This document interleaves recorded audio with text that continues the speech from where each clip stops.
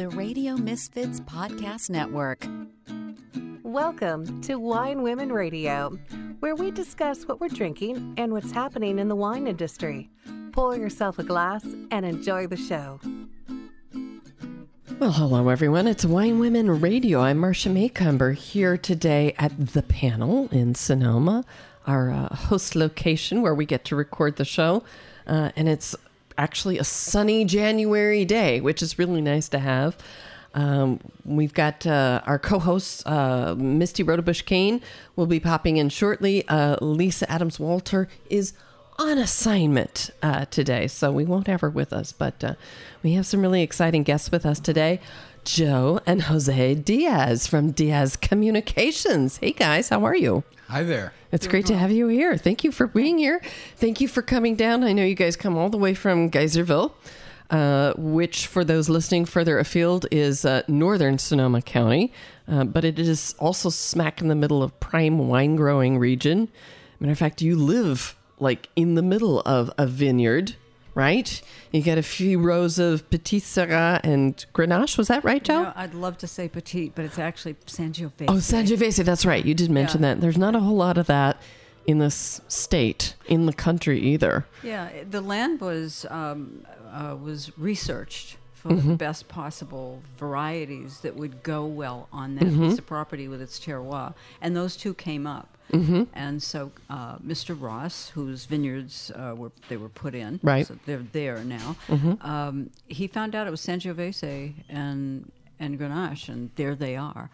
And what did you get out of them? A ton of praise. Are they what some other folks would refer to as kind of an old mixed blacks planting that? It's a little of this and a little of that, or is it row by row, one and then the other? It's row by row. Okay. Yeah, there's two specific rows of Sangiovese and 2 rows of Grenache. Well, exciting, good stuff that you get to enjoy and watch directly in the season. I know because I see both of your photos throughout the season on Instagram and Facebook, and they're like, as you watch as things progress in your vineyard there. So it's kind of fun to see, where things are in development at your place. But by profession, you're not winemakers. You're not necessarily, you haven't dug into being great wine growers. That's not your thing either. It's far more the business of wine marketing and sales. And Diaz Communications has been around since when, 2001? That is That correct. right? That's right. So you're getting close to a 2-decade mark. You're not quite there yet, but you're getting close. Right. Pretty exciting. I hadn't figured that out yet. Well, you've got time. You've got time. Right.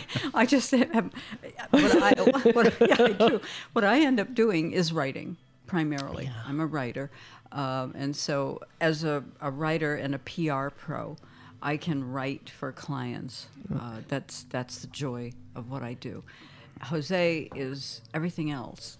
Jose is tech. He's photography. You're both photography. Yes, we are. Yeah. And you're both gardeners to a certain degree. Not just the vines, but you both love to garden, I think, right? I mostly garden, and he's landscaping. Okay, they're right. But, there you go. But one takes care of the other. You can't have a good-looking garden if you don't have a walkway to it. This is true. A pile of mud doesn't do anybody any good, so that's a big help there. Joe, you've been in PR for at least 27 years. Yeah. Not to give anything away here, but well, no, that's It's like, no. And I say, don't do that, no. We're not counting. Yeah, okay, good. But it is. I got here in '93 and began my career. Yeah. So you started in radio. You both started in radio. Yes, Jose was in radio first. Mm-hmm. I was his housewife. I was able to raise the children. That's right. And be home all day, and take the kids everywhere they had to go. So that was fun. And now you have grandparent duty. Yeah, now we have grandkids. But when I was doing all of that back then, I had time on my hands, and so I was a Girl Scout leader. And then I took the kids to the applause. Yeah, thank you. Good for you. I was a Girl Scout. Somebody's got to do it. And I took the kids to day camp as a counselor. because I had all my Girl Scouts. So it's like, yeah, I'm going to go do summer camp. Right. And so we did it, and I did it for a few years. The first year I did it as a counselor, and I was just happy having a group of like maybe 5 kids to usher around the grounds. And not overwhelming yet. not at all. And then at the end of that season, the person who was the director said, "How would you like the camp next year?" And I said, "In what capacity?" And she said, "The director." I'm like, "You did a great job." And she said, "But I know you could do a great job." And so I took a camp that had 40 kids, and within 2 years, I turned it into 250 people. Holy moly. So I took it to another place where it was safer. We didn't have to go in and clean up all of the glass that the teenagers used on that property, right? I found the Boy Scout camp, and they let us have it for 2 weeks out of the year. And I brought in the Army Corps of Engineers, and they helped us put the tents up and put all the latrines, those glamorous latrines, and all of that. So I did that. And then coming out of that 3 years later, Jose at the radio station said, "We need somebody to take care of our public file." And I thought, my God, with all the paperwork that the Girl Scout Council put me through, this radio station thing has to be a piece of cake. Right. So it can't be any harder. Can't be any harder than that. I had to cross every T and dot every I, and I was told if anything happened to any children in that camp under my watch, and I didn't take care of everything, I would be financially responsible. So that, And you're like, what happened? Well, what about insurance? Didn't they have insurance? Anyway, that's another story. They didn't even discuss that with me. So I had an experience at the camp that was a little harrowing with a child whose parent didn't put down that she was asthmatic.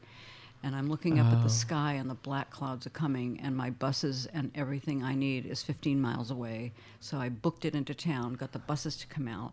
In the meantime, I had a child have an attack, and it was not on her card. And they told me if I didn't dot every I and cross it, and I'm thinking, we're going to get property on a lake, and we're going to have our kids on the lake in the summertime, so I don't have to go anywhere, and I don't have to take care of everybody's 200 kids. So that became that. But going in and doing the public file, I arrived. I'm like, what do I do? Okay. Nobody had an answer. Make it up as you go along, which is what women do, right, Joe? It is. We're the multitaskers. So off I went. I was like, all right. So I went to the Chamber of Commerce. I joined Rotary. I did all of these things. And in that amount of time, I set up, in one Rotary club, I set up community gardens on both sides of a memorial bridge. Oh, wow. That was beautiful. I had to do everything except dig the dirt and put the plants in. But plant it, go to the councils, do it all. Did that, and then just started documenting it. Oh, wow. And so for 11 years, I documented. I documented. And then when Jose said he wanted to move to California, I thought, I'm a little tired of the radio PR. It was very exciting. Jose can give you some other exciting notes on it. It was very exciting, but I needed to start in the wine industry. And so I came out here not knowing anything about wine. But you plunge in, right? No media people. I had no relationships, but I plunged in. And look, you've grown this into a huge business. Yep. For our listeners who don't know, Joe's been on the forefront of everything related to wine PR and marketing.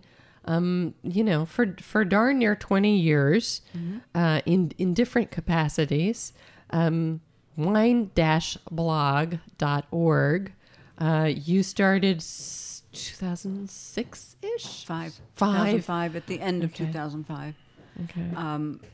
Jose and I were taking a business class together, and in that class is the professor. I cannot remember his name. Jose might. He mentioned, Web 2.0 is coming, and it would be interactive. And I couldn't imagine what that meant, but it was the beginning of blogs. And as soon as Tom Wark started a blog, and I had filled with a little not filled completely with trepidation, but I had some about how do I ride 2 horses with one behind? How do I PR these people but not make my blog look like it's just a commercial for our clients? Right. And So- it's a tricky thing to balance. It was very tricky, and Tom had said, "I'm never doing that," which, of course, changed. Which made yours different? Yeah, well, it changed him because when he started working for the distributors, then he began to mention them. So he finally he asked me, "How do you do it?" And I told him, "I just do it.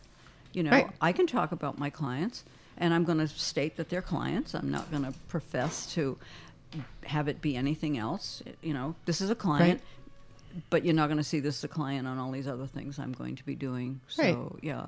Your yeah. your blog to this day remains quite a mélange of topics around the wine industry.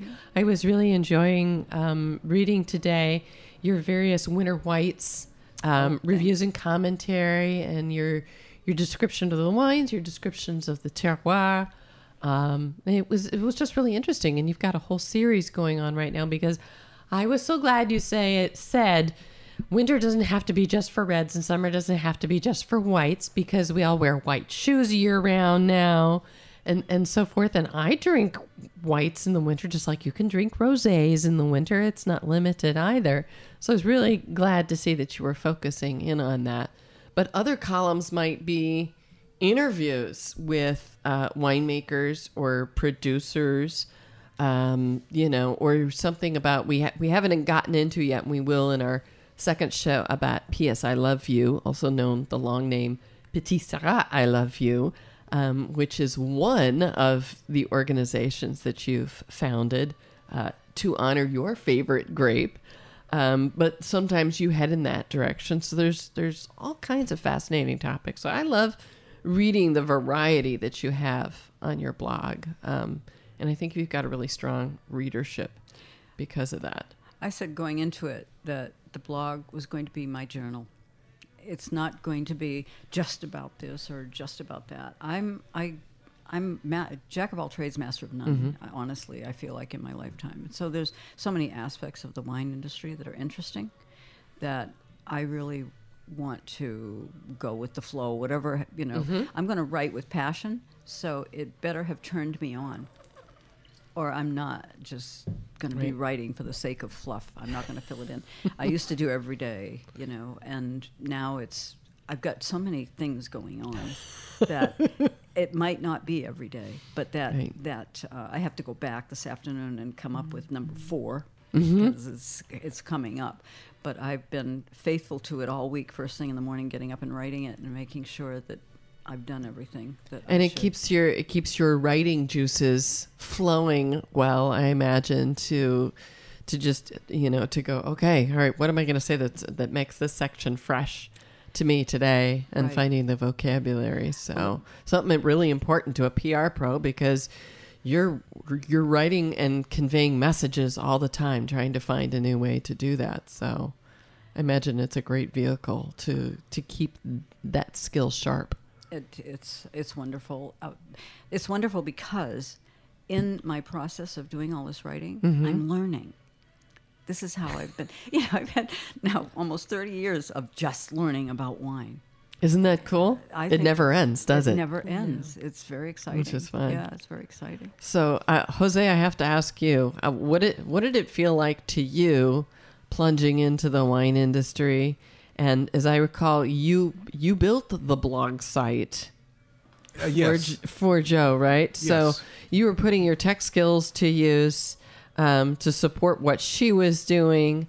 And it isn't, wine-blog.org is not technically a part of Diaz Communications, but you're kind of inseparable in all those parts integrating together.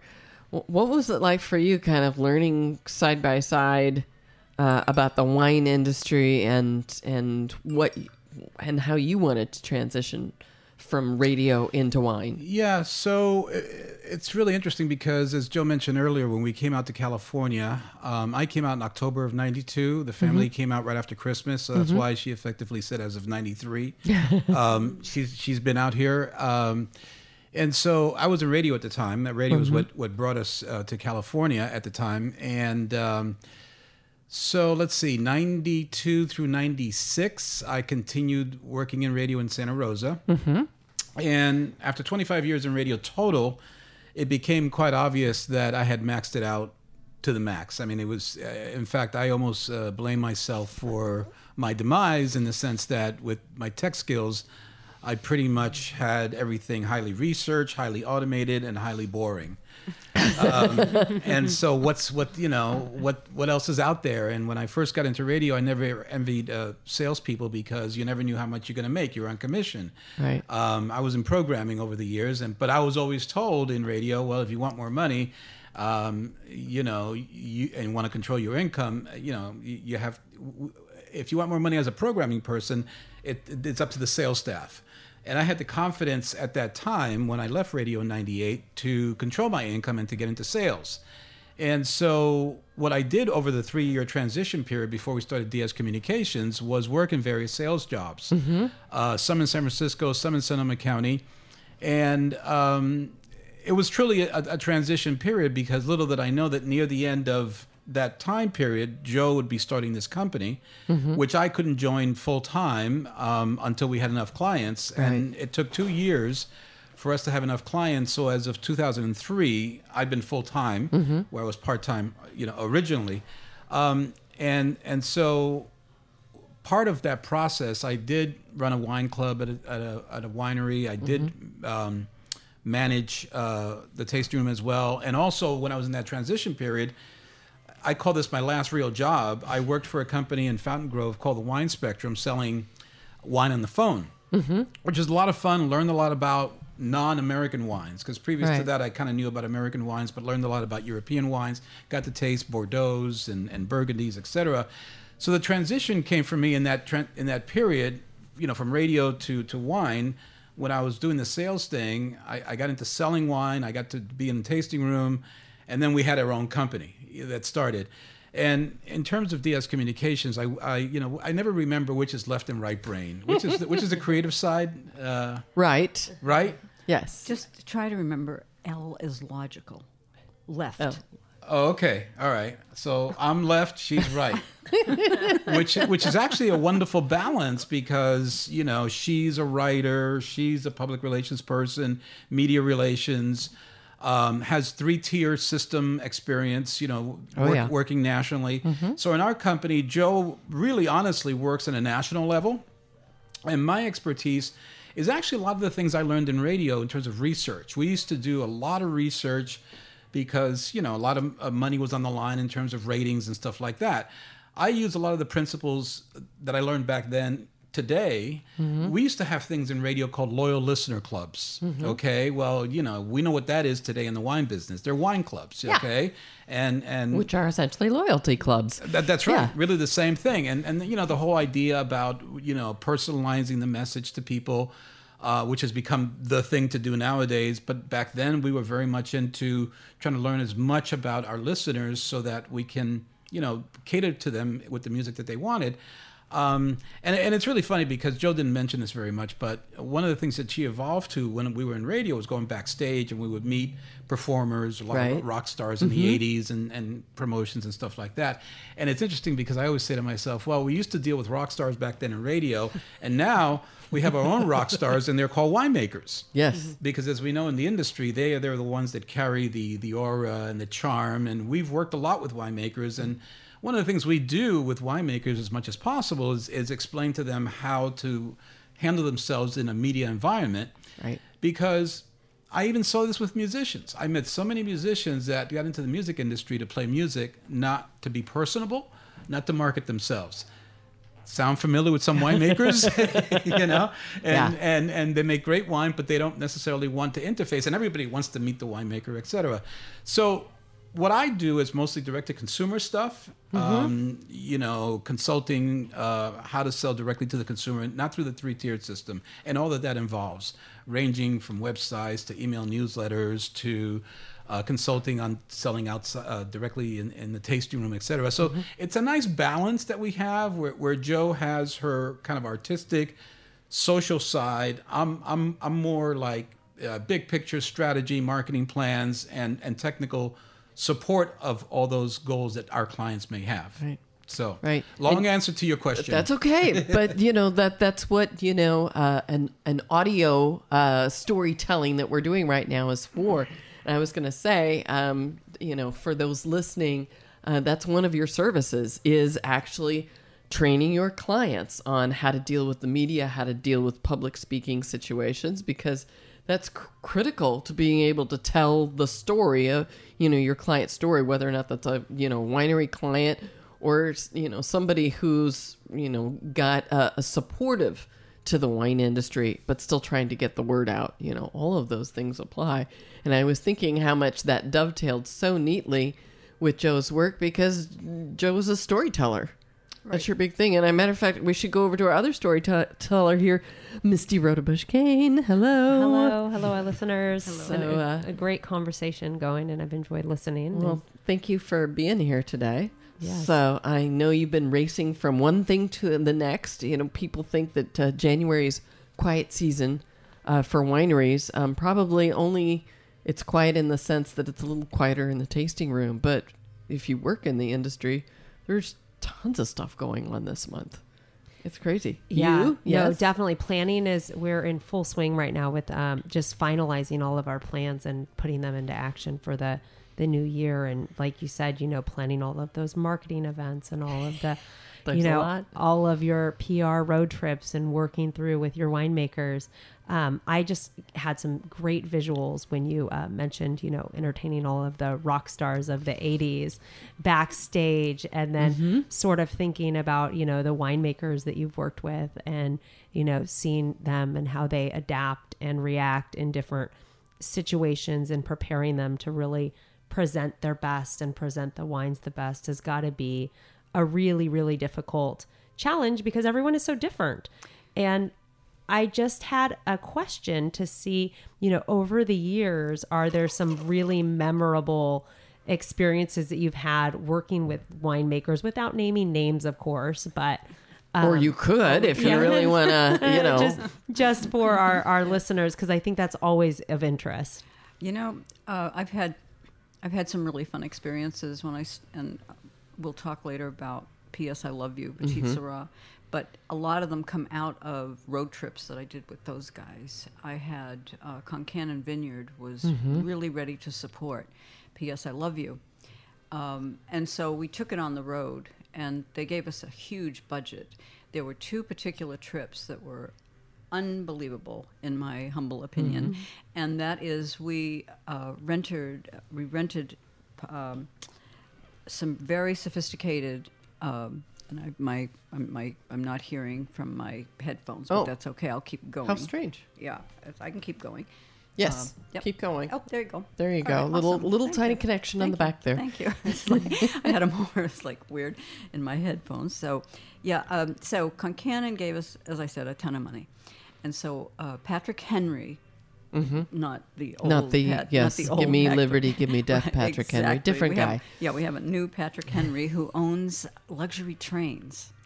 And so what they do, one is a sleeper, and there were 7 bedrooms. In the center was called the queen bedroom. So it was a full bed, a full queen bed, and it had its own shower stall. And then opposite sides, going in either direction, had little rooms where you could, in bunk beds, and you had your own little bedroom too. So I knew I could have 6 winemakers on the road with me and a writer in that middle one. So we took an embedded writer with us, which netted beautiful story coming out of that one. Cool. So we did that, and the other car was a dining car. It had a kitchen, it had a dining room, and then it had this luxury living room type thing, and then you could go up the stairs to the dome where nice. we'd go up and eat. So we had a staff with us for a week, right? Cool. Yeah, it was very cool. I'm getting the visuals on this. Yes, great. Yeah, That's fun. yeah. We actually did this for 2 different weeks on 2 different trips. I'll give you both of them. So, and I had another thought that's pretty hysterical, but I'll wait with that one. So, yeah, we went from Seattle to Portland, and we were supposed to keep going down to Los Angeles, but that's when there was a rock slide on Route 1. So we had to have private jets fly people, right, to get to the train in LA Right. to have that event. And then the other one was going from Fort Worth to St. Louis to Chicago. Okay. And so we went up the central part of America in these beautiful trains. Wow. And so, you could go sit in the back and you could watch the world slip away on the tracks. You didn't have Sure. all that traffic. It's Right. Because you're out in the middle of nowhere. You're out in the middle of nowhere where the trains originally were. So those were really fun to do. Right. What we would do is we would have people come in. We had invited media people and trade people, and so they would come in on one end of the train, which was that busy car where it had the luxury room and the dining car up above, and the dining car. Okay, and then our staff for cooking, and so they would come in on one side, and they would walk through, and they would have to walk out the car where we were sleeping after they kind of saw what that was and get off the train and scoot around and come back again. Because the limitation was you can only have 50 people on this car at a time. Right. But we'd invited hundreds of people. They were all there. Oh, my And goodness. So, when they would try to come back on again, I'd be like, please, can you just get at the end of the line? Oh, my goodness. So I had to police that one, but that was fun. And then we had this other thing, another year where they gave us a bigger budget even than what it was, $35,000 a week for these trains, right? So $70,000 to start. The other one they gave us like a $300,000 budget, and we went all over the United States. Jose sat in the background and set up every place that we would be going to, and I'm busy getting the winemakers there. And so we did it in a motorhome with Jim Concannon and his wife. And I'm only giggling because there were historical moments. I actually I wrote on my blog the historical part of that trip, but then I also wrote the hysterical part of that trip. because Historical and the hysterical. Okay. Honest to God, the biggest hysterical for me was when we got in the motorhome. The first one we did, there was a rocking chair. It was on a base, right? Mm-hmm. And when Helen Concannon decided she really liked that chair, it moved. And and I called it Helen Wheels. Yeah. That's perfect. And she was okay with it. She's very prim and proper. But if Joe did it, it was okay. So at the end of this one tour, our driver was so sick of us. He was going into a U-shaped a driveway for a restaurant, and it was going to be his last. I mean, we had finally arrived. So he was Texas, really done. and he was at this really point. done with it. So he took that corner, and when he did, Helen was on her chair? and Helen Wheels, and she was headed for that little drop that you have where you go out the door. Yeah. And Oh, no. So I jumped to stop her from going down. And I'm like, Helen Wheels, I'm like catching her. Man. So I mean, there were so it's all not about being on the road and just selling. This does that sound wine. a lot like rock star Oh, yeah. on the Road road shows. road show. Oh yeah, yeah. And then for listeners or winery owners out there, what would be 3 tips you would provide them with to guarantee that turnout for those events is, that there is some nice turnout at those events? Because we invest so much money as wineries, planning all of these nice, really fun media and PR events. But what tips would you give listeners? The first one would be do what you think is the impossible, because it will get done. There you go. know? It's like who takes RVs and runs across country and invites everybody to come taste your wine? Now, who does that? In an RV. It's so fun. So it gives you that little extra mystery. That's like, what's it like being in an RV with those guys? That's one. Okay. So it would be the RVs, and the other is have somebody like Jose was just dedicated to finding spots that would be unusual, not the usual, and would just have people love going. That was the road trip. I mean, the train was getting on it and getting off. That's Right. unusual, because they thought they were going to come and hang out on a train. Well, how big is a train? It's as big as however many cars you're dealing with at that time. Exactly. And, if you've got a train and 2 cars and the capacity is 50, And he didn't tell us what the capacity was until we were on the train. And you were like, what? Yeah, and this is like, so I had to play the bad cop. I really, I was in PR, and I had to be like, well, you just went up there, so now you go down there, Yeah. but you can't, now that you went down there, you can't Yes. come back and go up because that's not the flow. So that was the Right. challenge. I didn't know it would be that way ahead of time, but that was easy. And then I'm going to let Jose talk about a third. What would you add to that? Because he's that marketing Well, person. You were there. I can only take off a little bit of something that you said, and it really has to do with, media today has a lot of options. I mean, they're invited to everything, and so Joe kind of talked about it a little bit, but in the trip that she's talking about, one of the places that I booked was a zoo. We had a reception at a zoo, and it's not every day that wine media gets invited to a zoo for an event. So there is that part about, the venue has to be above average, different, etc. It's kind of interesting, but, and this is a cliche, it really is all about relationships. And so it doesn't start at the point that you invite someone to the event. It starts really at the first point that you have contact with a media person and the relationship that you develop so that they trust that whatever you invited them to is going to be worth it. One of the worst things you can do as a wine media person, or press, is to go somewhere and kind of be disappointed with the way it was sold. But if you have that trust with someone that you're inviting to an event, they feel like, okay, this person has never burned me in one way or another. Everything that they've asked me to is worth it. The wines have been good. The winemakers have been forthcoming and interesting. And so this is a very subtle thing that's really hard to pin down, but it is kind of why we think for what we do in our business, it's important to build those relationships and the trust and the integrity so that when we do invite people, they feel like, oh yeah, we know that organization, they're going to really provide us with an interesting situation. So that's kind of subtle, but that's one thing I would do.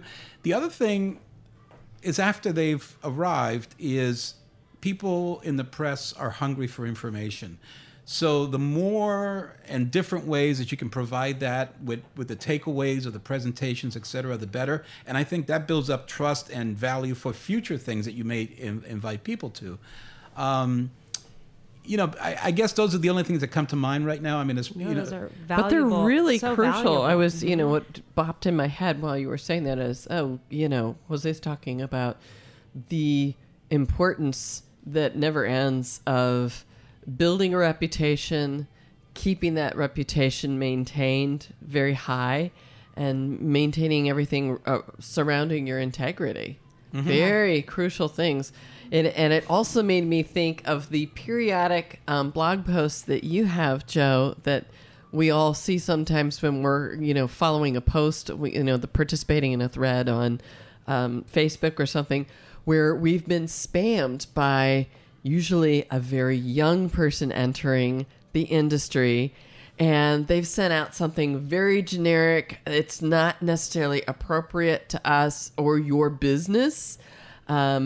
And often, it's damaging that person's reputation for sending it out in the first place, for not doing their research. But then it gets compounded by oftentimes, being very poorly written. So then you get into mistakes of grammar, messaging, punctuation. All these things add up to making a very bad impression about that person, and by association, the business that they're representing. So everything you just talked about, Jose, is right on top of this issue. Let me add one thing that's interesting for Joe, because she's kind of a hybrid. She's a public relations person, but she's also a blogger. So she's on both sides of the fence, So what happens in terms of what you were just saying, Marcia, she gets those pitches. You see, so she's learning all the time, what the climate is out there for these younger folks and what they're trying to do. And sometimes not younger. Sometimes it's just people who've done an industry change, and they're new to and they don't realize, right. Right. Yes, or they don't really understand the idiosyncrasies of what exactly they're presenting and who's going to be there. What level is it? Winemaker? Is it owners? Is it just a general right. event. Yeah, and it is fascinating because quite often she'll come to me and she'll say, "Look at this! Can you believe what I just got as a media person?" which is nice to see because she is a media person, and it keeps her on top of like, okay, check that off the list of not to do. You know that, Right. So. Yeah, Right. the vetting process I feel is so important. Not only, you know, when you're looking at events to attend and what's going to be worthy of your time, but also on the opposite side when you're looking at what type of a PR event you're pulling together, you know, really vetting who you're inviting and making sure it's relevant to that audience is so important. I have one thing.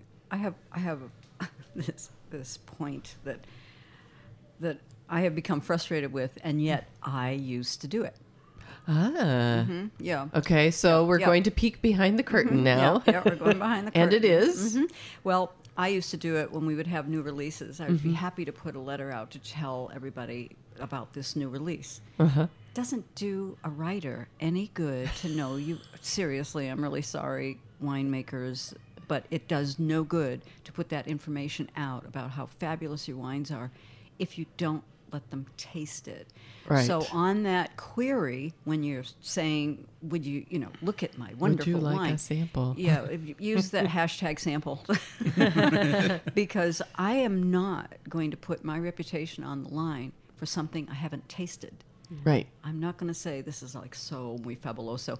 I can't do that. You don't even have the words to describe what you've, That's right. Right. I don't. Yeah, so yeah, they put out this. What am I going to do with that information? Absolutely nothing. So if you're going to go to a writer and you want to tell them about your fabulous wine, go for it. Second real sticking point is, bless your hearts, I don't care if you got a gold medal.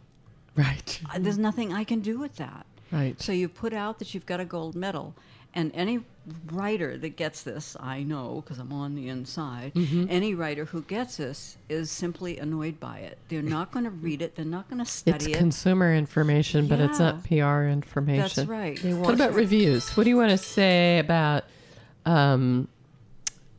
reviews from Spectator, Advocate, New York Times, Right. Okay, so... Esther Mobley? Yeah. When I first started out, I knew I was riding that horse, 2 horses with one behind. So I had to be really, really careful. But I went out on a limb, even so. And it was one of my very first stories, and it was, everybody's got a palate. Mm-hmm. And now everybody talks about that, so that's good. I dared to do it. And the reason I dared to do it was because there were reviewers way back when that would tell me a score, and so that meant I was supposed to like it, and then I would taste it, but I didn't like it.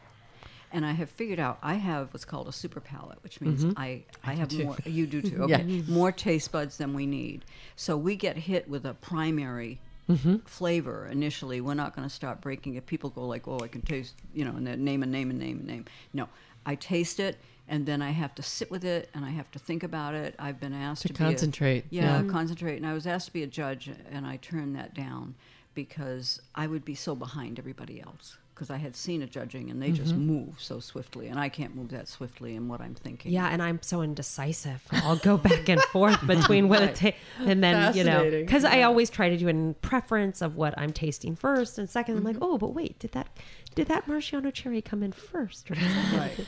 Right. It's tricky. Yeah, and I would take too much time as well. Yeah. It's so interesting your take on that. I recently was at a tasting with a few high-end collectors.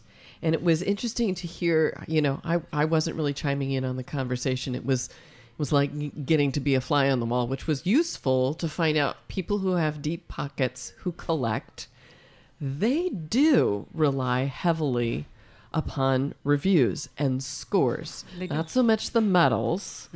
And they often make buying decisions based upon what they read between the score and, even a 2-line review in one of the leading review magazines or online publications. But it's usually as a result of what I used to consider the Siskel and Ebert factor.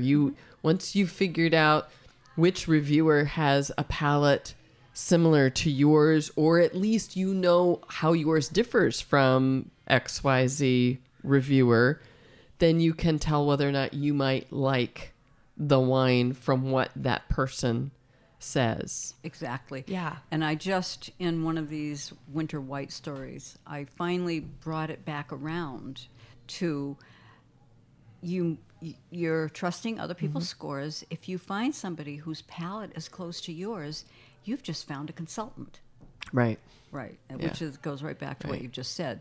But it took me all that time of saying, "Would you just please go out and taste for yourself? You know, do you like it? Do you don't like it? You know, go out and figure it out." Right. But you know, there were, as I say, reviewers back then when I would taste the wines they really liked, and I would taste it, and it would be too big for me. Right. That wasn't the consultant I needed.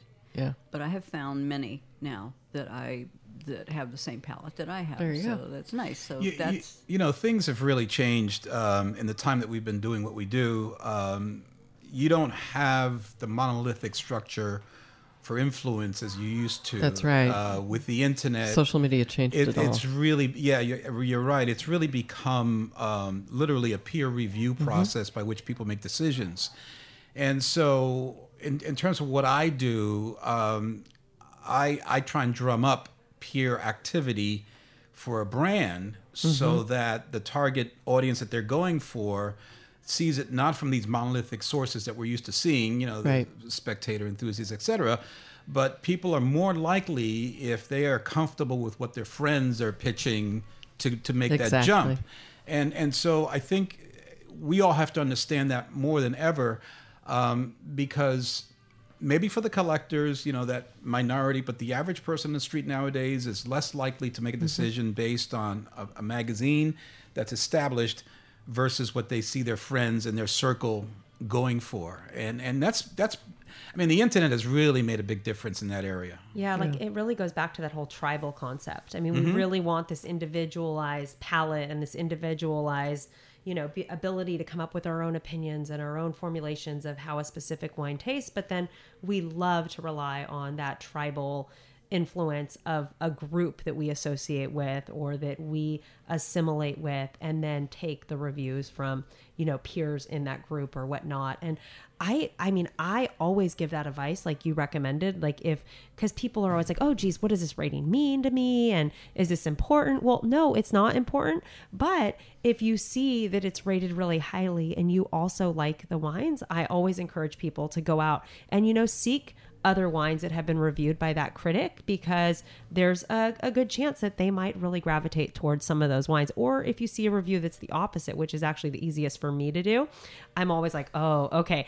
I know when I see someone that's reviewed this wine, like I know I might have an opposite reaction and an opposite preference from what they've displayed. It's just like in the old days where you go, when Siskel liked one movie and Ebert didn't like it, you either knew which one of the two you aligned with, so whether or not you would like that movie. And it's the same thing in the wine business. But now it seems like there's so much shifting in terms of figuring out your tribe and how to pull it in. We're all facing this challenge of how do we reach the millennials. And point of fact, to back up for a second to some current wine industry news, there's a few things out there that I noticed this week in wine industry news that are kind of interesting. One is this long-term look at what might happen, whether or not these tariffs are imposed on European wines, specifically French wines, but they're not the only ones. And it's not just wine. It's going to be cheese. It's a luxury tariff. It's going to be handbags, putting a kibosh on those Kelly bags. So, because I know I just have to have one of those. So the tariffs have got...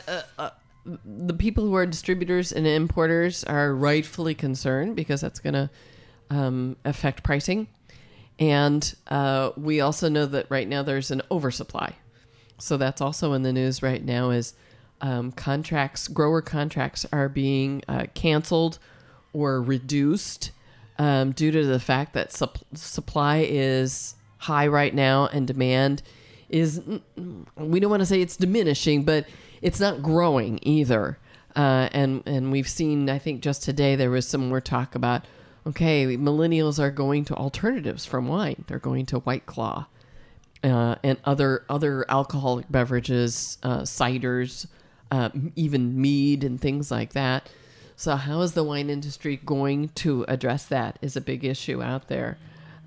So lots of things going on news-wise. Anything you want to comment in terms of how we're going to get out there and reach the mysterious millennials?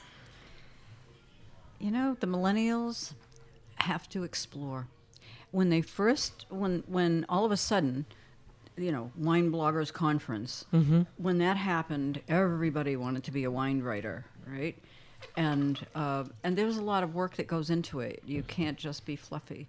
But the millennials all jumped in long before they had that taste of all these other things that are available to them. And all these other things, I'm sure, has had an impact because they explore. Right. Right? So they're exploring. There's nothing we can do about it except keep our nose to the grindstone. And I know that there was a report that just came out that, you know, for the first time in 25 years, wine sales are down. Well, they're down because the millennials are exploring Right. other things. And I think we have to let them explore. And I think we have to stop over-delivering to... Right. To Exactly. Just, you know. So, you know, it's tricky because we've got someone that we know that didn't even pick her grapes last year because no one bought her grapes. So Right. they hung on a vine. And she said, I can't do that for 2 years because after 2 years, it doesn't happen anymore Right. in the vineyard. Right. If stuff just stays on the vines. Doesn't it seem like more and more that is, I don't want to say that specifically, that people are leaving it on the vine, but because that has happened over the last 10 years a few times where contracts haven't come through and we know there's a weird delay in payment thing going That's on right. to growers, that more and more growers are getting into the micro winery business. They're going, okay, well, I've got this. I got to do something with it. So I'm going to make my own wine, or I'm going to hire somebody to make my own wine and my own label. And I'm, you know, this way I can control it from grape to bottle, the whole 9 yards. Well, it's a great idea. It's a great idea, but we know what the saying is about getting into the wine business. Right, that's right. It takes a large fortune to make a small fortune in the wine business. That's what I hear. Sure does. But you know, it's they're all ready to go do that, but most of them don't have a blink of an idea of what to do with marketing. And now they've got wine, and they've got it in the bottle, and what do they do with it? Right. And the wholesalers have crunched themselves down to an oligopoly. Yeah. And they're only putting on the shelf what they know is tried and true and going to Yeah. be paid for. And so your inventory, if you got it in, is going to sit in the warehouse. We don't even know if they're going to get it out there for you. We deal with small winemakers like this all the time. Yeah. And it's But at least now it's they a- can try LibDib and things like that yeah, and it's these a- different models. It's a real challenge. Jose will help them work through, you know, all I can do is write the stories. Right. But Jose will work through it with them. And all right, now you did that. Guess what? Now you have a new thing you have to do. You have to learn to market. Yeah. And you got to get out into the market, because if you don't get out, it's the same thing as when people send Right. me a press release about their new wines, but there's no sample to go with it. So what am I going to do with it?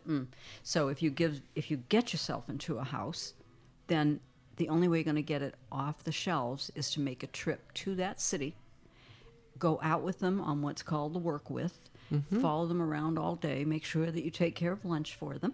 Oh, yeah. Very And- important. Treat yeah, them well. Treat them well, and then maybe you'll get something sold. But then you have the cost of that trip too. So Oh, sure. It's a catch-22 It's when they tough. go out on their own. It's difficult. Some make it, some don't. Yeah. So a lot of work. Some other interesting tidbits in wine industry news this week. Locally, a little fantastic piece is there's now a partnership between Sonoma State University and Santa Rosa Junior College to bring along a whole new Bachelor of Wine degree, a full 4-year degree that's kind of being split between SRJC doing the first 2 years in production and then the last 2 years at SSU. So I think that's great. And I know, Joe, that you actually participated in an early part of the marketing portion of this at SSU or SRJC? No, it was SRJC. Okay. They had a wine sales and marketing degree program. And when I got to California, as I said, I didn't know anything about wine. I really didn't. I just knew it was red or white. I even had to ask, why is it pink? Why? Sure. Yeah. So I thought, well, if I'm going to progress in this business, I'm going to start taking courses. So I was taking all kinds of courses at the JC to get that degree that was wine sales and marketing, which I have all the units, but as I had told you earlier off microphone, that I never petitioned for the degree because it really wasn't about the degree for me, it was for the education. Which hopefully it is for everybody, but I know people actually need those degrees for certain things to progress in their careers depending on what they're doing. So yeah, I would say for younger people, I had already had I got turned away from some of the best wineries when I came out and started looking for a job because, I had worked in radio and as Jose had said, I mean, we were working with Tina Turner and Huey Lewis and Duran Duran, all these people backstage. It was really exciting. So when I came out, I was self-confident about PR. And so it would get me into industries and then would try to see if I would fit. And it's like, well, you're probably not. You probably need to go take a couple of courses first, And so I did it. And so I would suggest to anybody just starting out, if they're young, get your education in it because it's very, very complicated. And you will get to the point that I am in life and you will far surpass anything I was able to do because you'll have the first 20 years in wine. So, as I said, for me, jack of all trades, master of none. First, I'm taking pictures of Ann Wilson of Hart, and then I'm taking pictures of Lou Fopiano, and that's when I realized these guys are all stars. We're all quirky, so it wasn't like they weren't quirky because they were. But I needed to know about their wine and how I could position it, how I could talk about it. Tied into what you were talking about with the first of all, what the two schools are doing is awesome because I think the more formalized and codified the training is for the wine business and for production, the better. But one of the things that everybody kind of knows is that the wine business is at its core an agricultural situation. It's a production-based business. Right. And for years it was like, I'm going to make the best damn wine and I know they will find it. Right. And good also, luck with that. Right, exactly. And the other concept, was, I know what I like. I'm going to put it out there, and it's up to them to like it. Right. So good luck with that. Exactly. You get a theme here. So it's kind of like you're talking about the production side and then the marketing and sales side. So on the production side, you don't want to go into a production situation without some advanced sense of what is your market, who are you going to try and sell, what are their tastes, etc. And then on the business side, and this has been said before, I'm not saying anything that people haven't said, I think the wine business, more than ever, to survive and to perhaps, flourish in a way against all these other competition, is to constantly be looking at other industries. Because when you stack up the wine business against other industries, we're a little slow. And we're also in an annual cycle kind of basis. So some things we can accelerate. Mother Nature isn't one of them. Right. And that reminds me of a term that I heard years ago, and it's still true. You want to see an optimist, a grape grower, a farmer, because, you have to wait all year and hope that everything comes together at the end, the end of the cycle for you. And if it doesn't work, you're up the creek. Yeah. But in general, I would say more and more, and this is something that people criticize, the amount of people from outside the industry coming into the industry, and there's a level of that can be negative, but honestly, I enjoy seeing some of the people that have not been in the wine business come in with some of their concepts to kind of push the wine business along into a more competitive environment. Because as I said, the core of this business for years was growers, really, and people that just kind of made wine in the hopes that it would sell and do their best in the product. When actually, more than ever, you have to start with the market that you're going for and work backwards and then produce the wine accordingly. And somewhere in there is a balance of integrity. I mean, you don't want to make fake wine because of the statistics. So there is a balancing act. I mean, people can perceive quality ultimately as time goes on. And if you want to be in a luxury market, make sure that you have that quality, but then also understand, what market you're going to go out there for. The other thing that's happening too is the direct-to-consumer is growing as we see these challenges coming to the business. And so I think the more that wineries can work on that, even large wineries, in terms of reaching out and putting a face to it, because I think integrity is what people are looking for nowadays. It's not just the stories, because, that's been done for a long time. Yeah. It's more like, can I trust you? Will you always deliver on this one experience that I just had today? Will you come back and repeat that over and over and over? And some of these things are difficult because they do take time. They don't happen overnight. But if someone's consistent and they provide the quality and they never burn you in terms of a product, and they kind of know what you're looking for, and you also have to shift along the way. I mean, like when people realize, well, maybe Syrah's not going to be the next big thing, so let's put it over here for a little while and then come over to, grapes that really are going to be appealing to people. And sometimes that's a gamble, It is. We saw the sideways effect definitely sent Merlot in a tailspin. Pinot Noir got a big boost, and it's still, gaining from that promotion that it got in sideways. About 20 years ago now. So it's hard to say, ripping out a vineyard and replanting, regrafting with a different variety that you think is going to sell better is a big gamble, because it's a many multi-year process to get there. The financial investment, the bet on the market and all that. So it's, it's unique to this industry, all this quirk. We are just about out of time. I want to make sure our listeners know where they can reach you to. They can go to diazcommunications.com is one easy way. You can read Joe's blog anytime at wine-blog.org at any time. You guys are both on social media, right? Yes. So very easy to find. I think you can, at Instagram, you're at Joe Diaz Wine on Instagram. And Jose, how about you? Jose Diaz Photos. There you go. And they're all beautiful. You both take beautiful photos. Thanks. So great ways to find what they've got going on. We'll be talking a little bit in the second show about some of their other related endeavors, as in we hinted at P.S. I Love You, Petit Syrah, I Love You. So we'll be talking about that in a bit.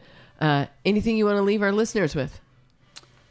Not really. I think we... Cheers. I would say enjoy some wine. Enjoy some wine. Misty, thank you for being here today. Yeah, it was great great. questions. Good stuff. And I particularly would like to thank the panel for hosting us here in the Loft, which is their private tasting room in the back. You can learn more about them at panelwines.com. They're open Wednesday through Friday, 2 to 9 o'clock, Saturday, noon to 9 p.m. They're right here at 535 West Napa Street, and their phone is 707-938-7152. And I also want to give a nod to St. Superi as our other sponsor for helping us out. So, which Misty helped instigate, which was great. Thank you very much for that. Really appreciate it. And listeners, thank you for tuning in. We'll be back next week with another show.